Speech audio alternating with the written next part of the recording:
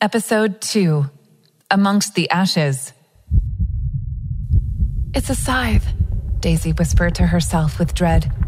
Her breathing became frantic as she tried to calm her racing heart.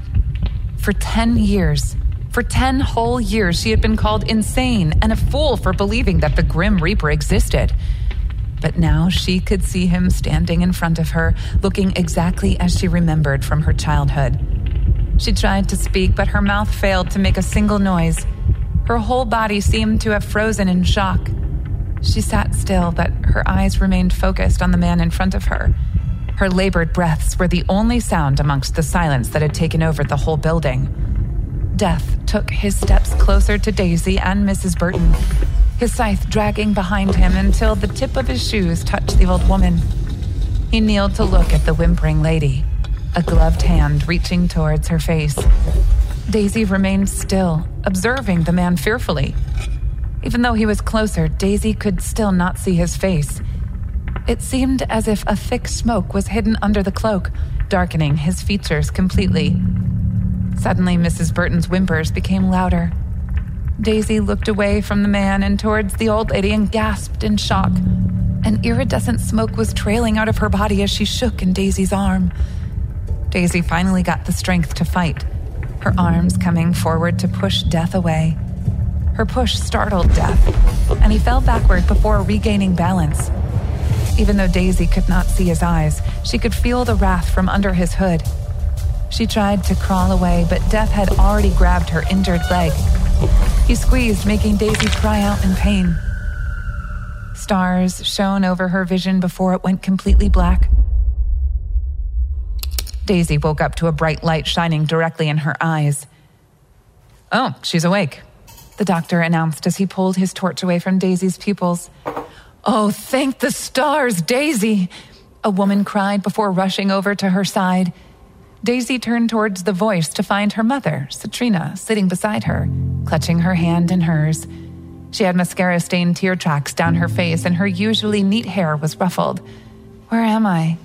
Daisy asked in confusion. She tried to remember the last thing before passing out and immediately felt her heart race.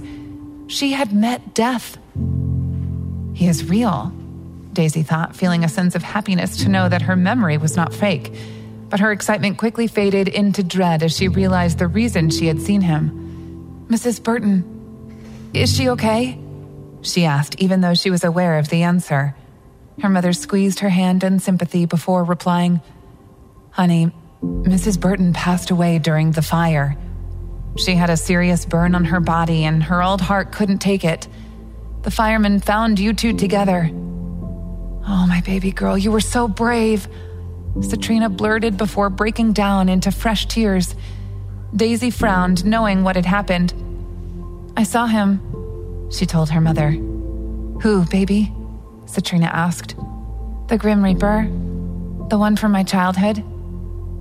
Hearing her words, her mother's face fell. The doctor shuffled on his feet, confused. "The Grim Reaper?" he asked curiously. "It's nothing. Daisy had an imaginary friend when she was young. I think she hasn't grown out of it yet," Citrina explained to the doctor, who nodded in understanding. "Oh, that's possible," he started. "When a person experiences something traumatic like Daisy did in that fire, the brain can play tricks to cope with it. It's nothing a few therapy sessions with our hospital psychologist can't fix." Daisy closed her eyes in frustration. "Of course they won't believe me," she thought. "There has to be a way I can prove it to them." Her mind raced, trying to find a way she could prove to everyone that she wasn't insane. The book, she suddenly remembered. The book she had found before the fire started seemed like the best source for her to find more on Death. "When can I go home?" Daisy asked the doctor, who chuckled. "Right now, if you want," he told her. "Thankfully, you did not sustain any injury during the incident. Your oxygen level has also come back to normal, and looking at how excited you are to leave, I'll say you're feeling all better now." Daisy nodded at his words.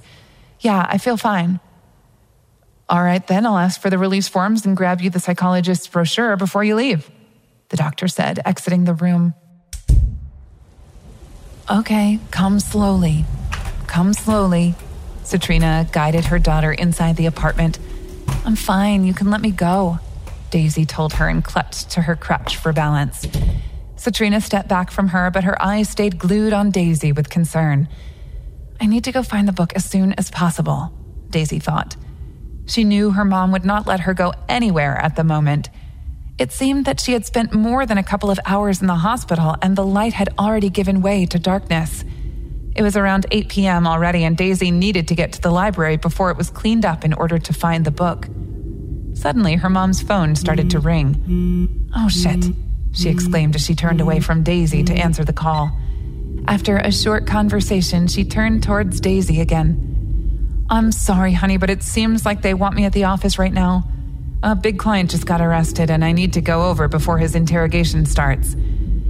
Oh, it's completely fine, Mom. I'll just go to bed anyway, Daisy said, internally squealing at the opportunity that had presented itself. You sure? She asked her daughter, her feet already in her black stilettos. Dad should be home in a few hours, but if you have any problem before that, just call me, okay? She said, rushing out. She did not even wait for a response, already on another phone call. Daisy sighed as she stared at her mother walk away. She felt a pang of pain in her heart, but she shook it off immediately. There's no time to mope around, Daisy, she told herself. She kept a check on her mother and waited until her car disappeared from the driveway. Then she hurried over to the door herself and walked out. Daisy stood in front of the library building. The memories from the morning seemed like a distant echo, the building looking so different.